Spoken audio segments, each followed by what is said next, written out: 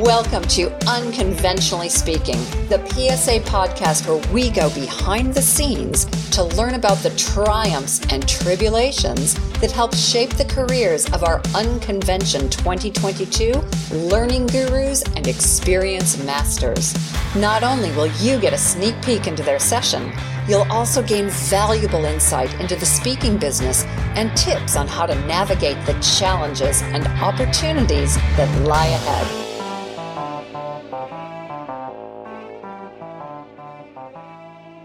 Welcome back to another exciting episode of Unconvention 2022 podcast. Now, I'm thrilled, excited, stunned, and amazed to have our next guest with us. I've only just met her, and already I think I'm in love. She is a depth of authenticity during a conversation that's been superb, and she's also very friendly and nice. Please welcome to the show, Marianna Pascal. Welcome. Thank you very much, Warwick. I'm very happy to be here with you today. Excellent. Now, just so our listeners know, you're coming to us from, is it Kuala Lumpur or Malaysia? Whereabouts are you? Well, I'm in the southernmost point of Malaysia. I'm looking at Singapore out my window. So I'm in Johor Bahru in the south.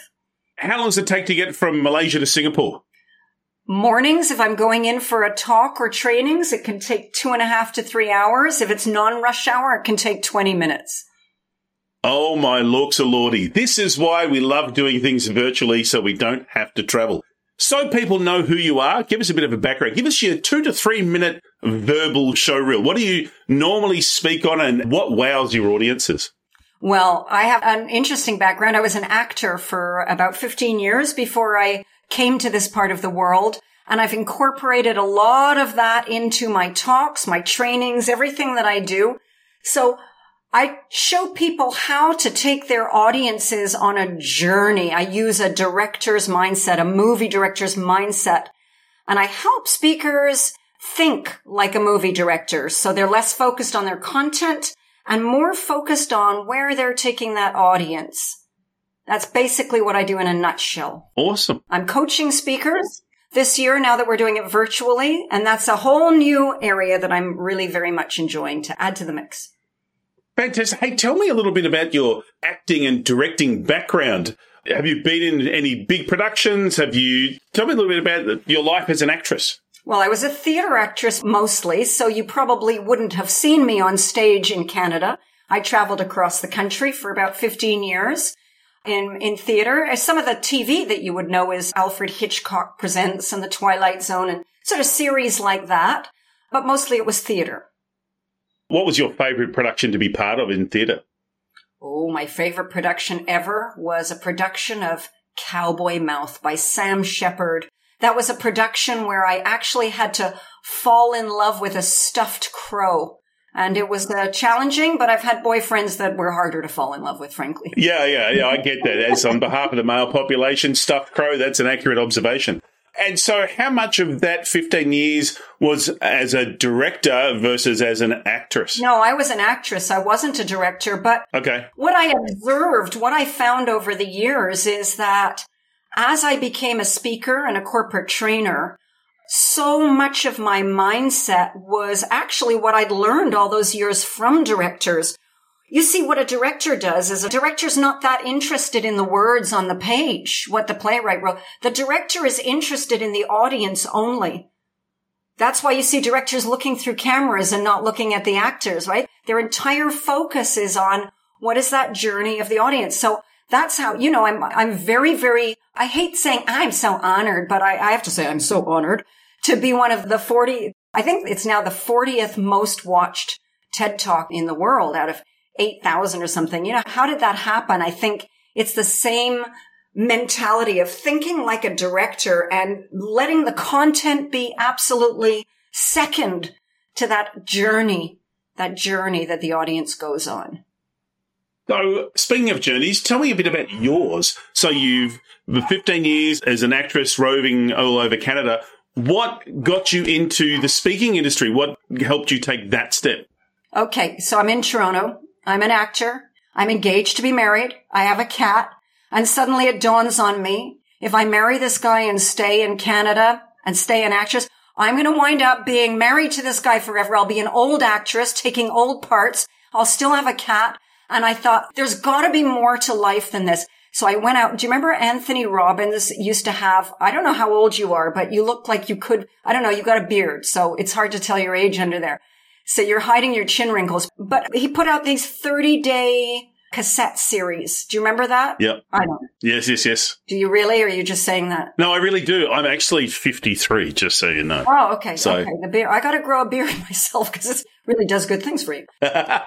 So I did the 30-day, his 30-day, transform your life. And I literally transformed my life. I did that. I gave the ring back to the fiance, threw the cat out the window, booked a flight. Oh, I can't, I think it's not, you're not allowed to say that anymore. I may offend the cat lover.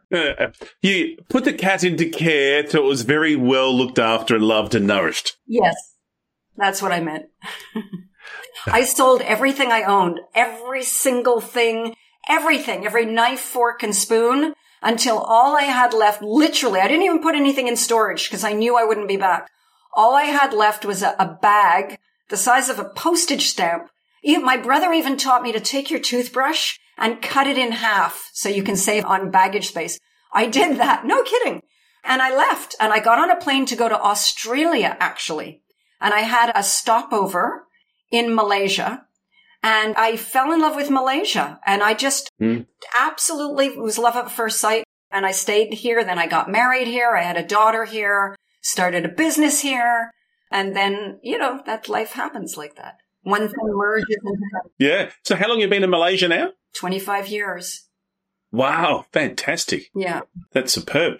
And what were the cultural challenges coming from Canada and to live in Malaysia?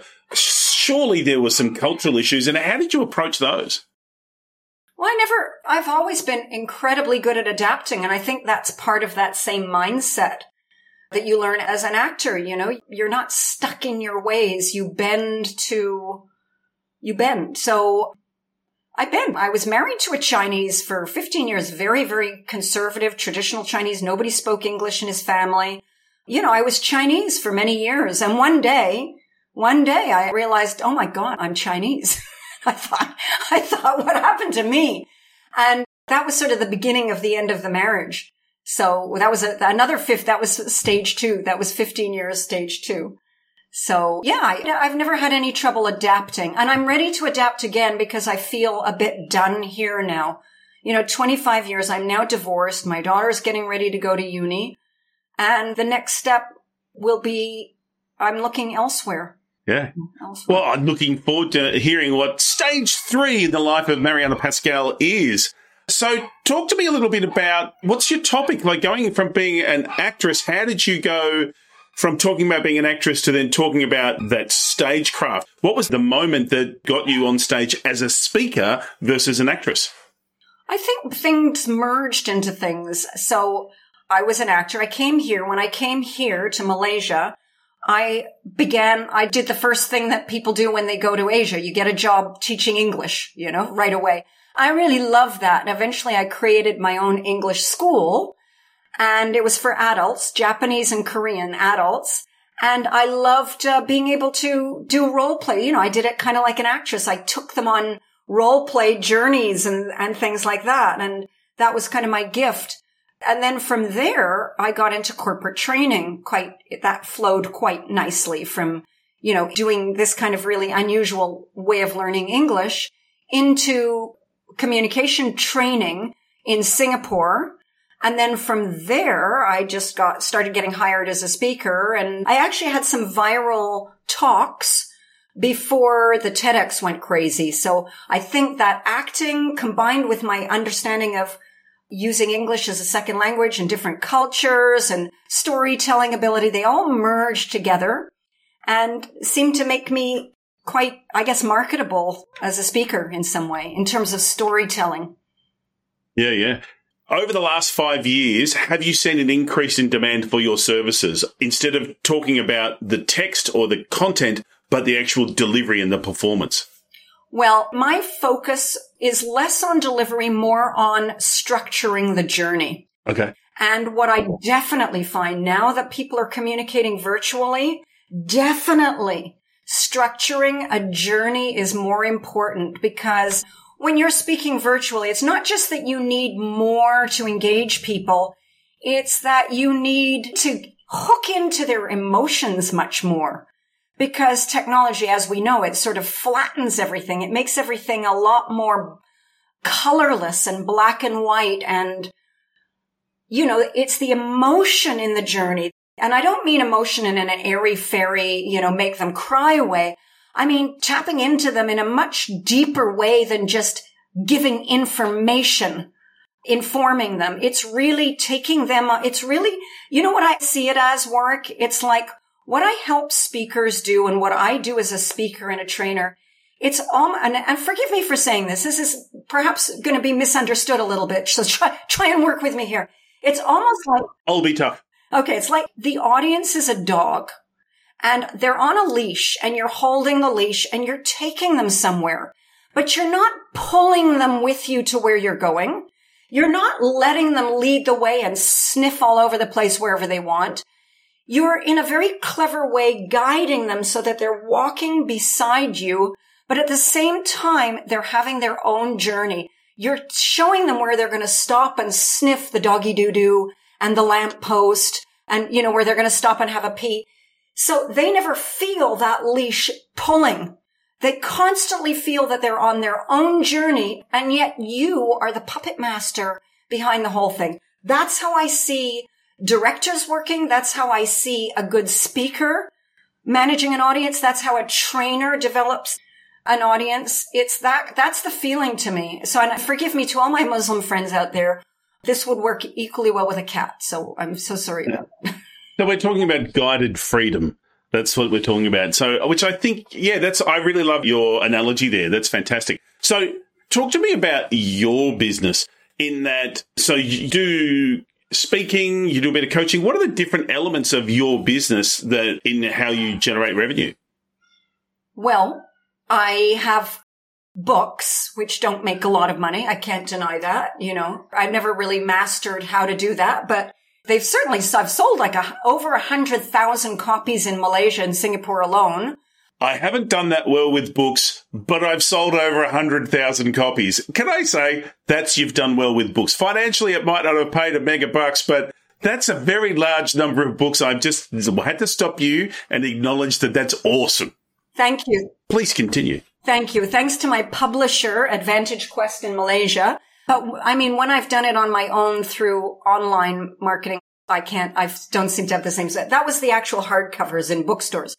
So that's one way. The coaching I'm loving now. I'm really enjoying I'm enjoying so much helping speakers to take their audiences on a journey, because you know what I find? So many speakers that are fantastic speakers are very content centric. And I really enjoy giving them a different way of thinking about it to work with. I love that. So that's a second thing. I'm still doing, you know, it's very funny now. I don't know. Okay. You know what? My good friend Avi Liran and we have coined a new phrase, and I'd like to share this with all speakers worldwide. You know, right now there's so much stuff that we're doing that it's neither keynote nor workshop. It's like 2 hours. It's interactive. Is it a keynote? Is it a workshop? We call it a mermaid. So I'm doing a lot of mermaids right now. Fantastic. I love that, because you're right. It is. It's not a keynote. It's not a workshop. It's something that's done with them. I love that. That's fantastic. Yeah. Hey, so how has your topic evolved in the last 5 years or so? Has it evolved? Yes.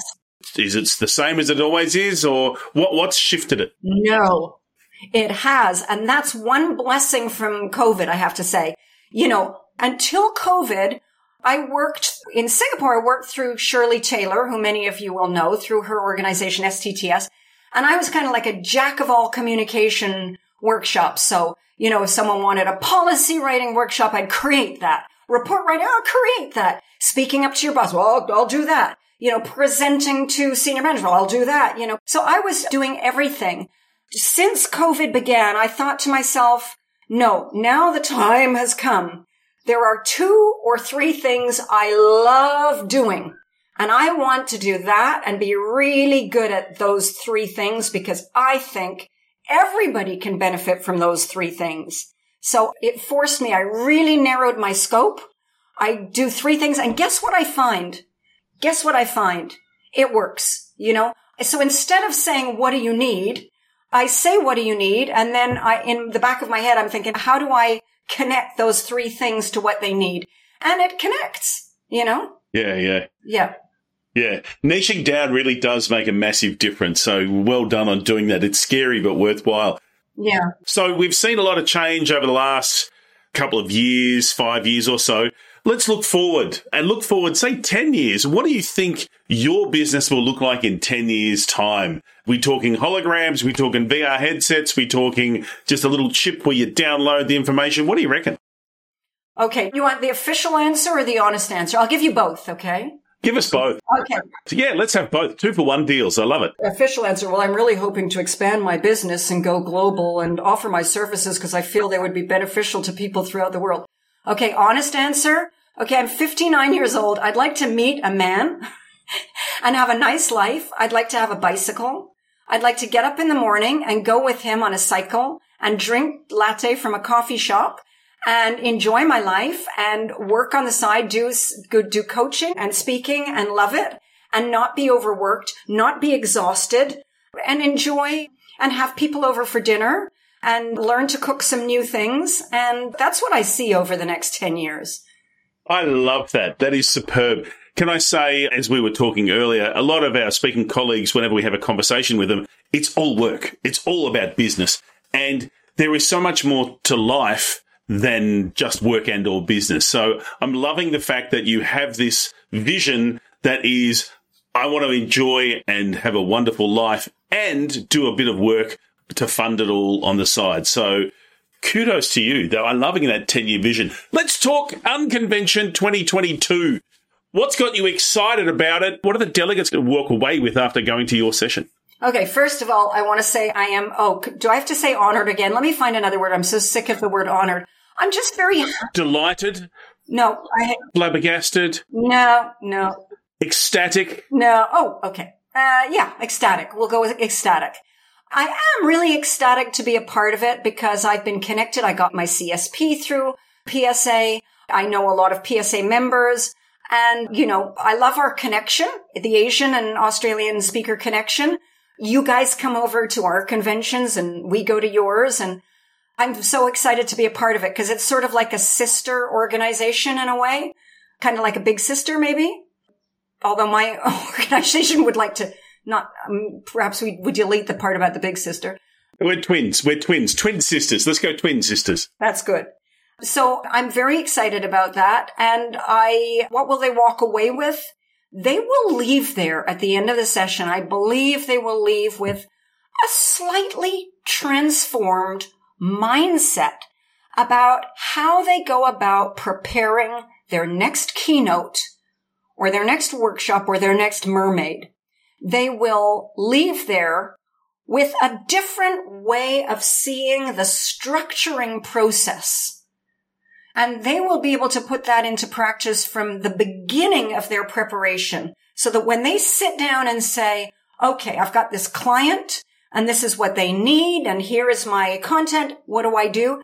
They will think in a slightly different way of how to create that. And I'm really quite confident that it will be fun too, because they're going to get to play movie director in this talk. It's going to be quite interactive.